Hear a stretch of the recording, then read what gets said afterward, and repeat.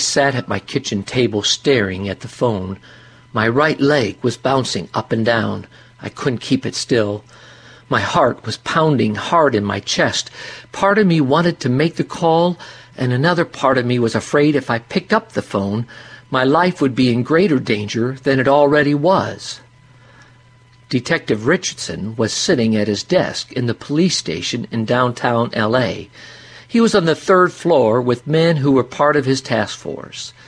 There were 8 detectives put together to concentrate on white-collar drug trafficking.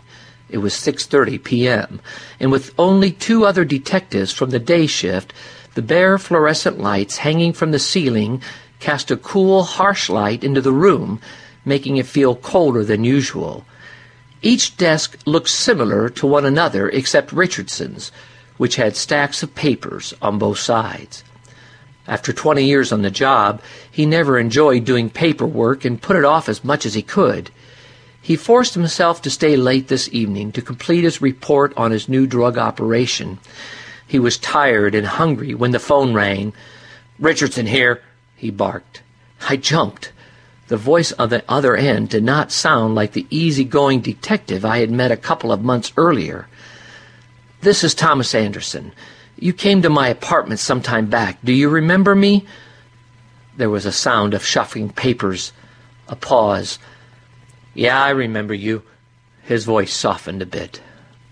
I knew these next words would set me on a path from which there was no return. "I'm ready to meet."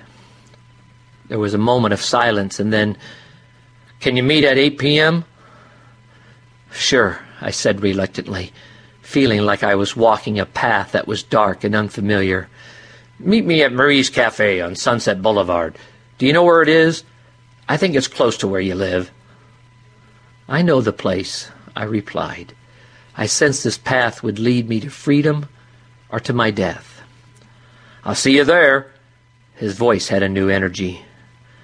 When I hung up, I knew making that phone call would change the rest of my life.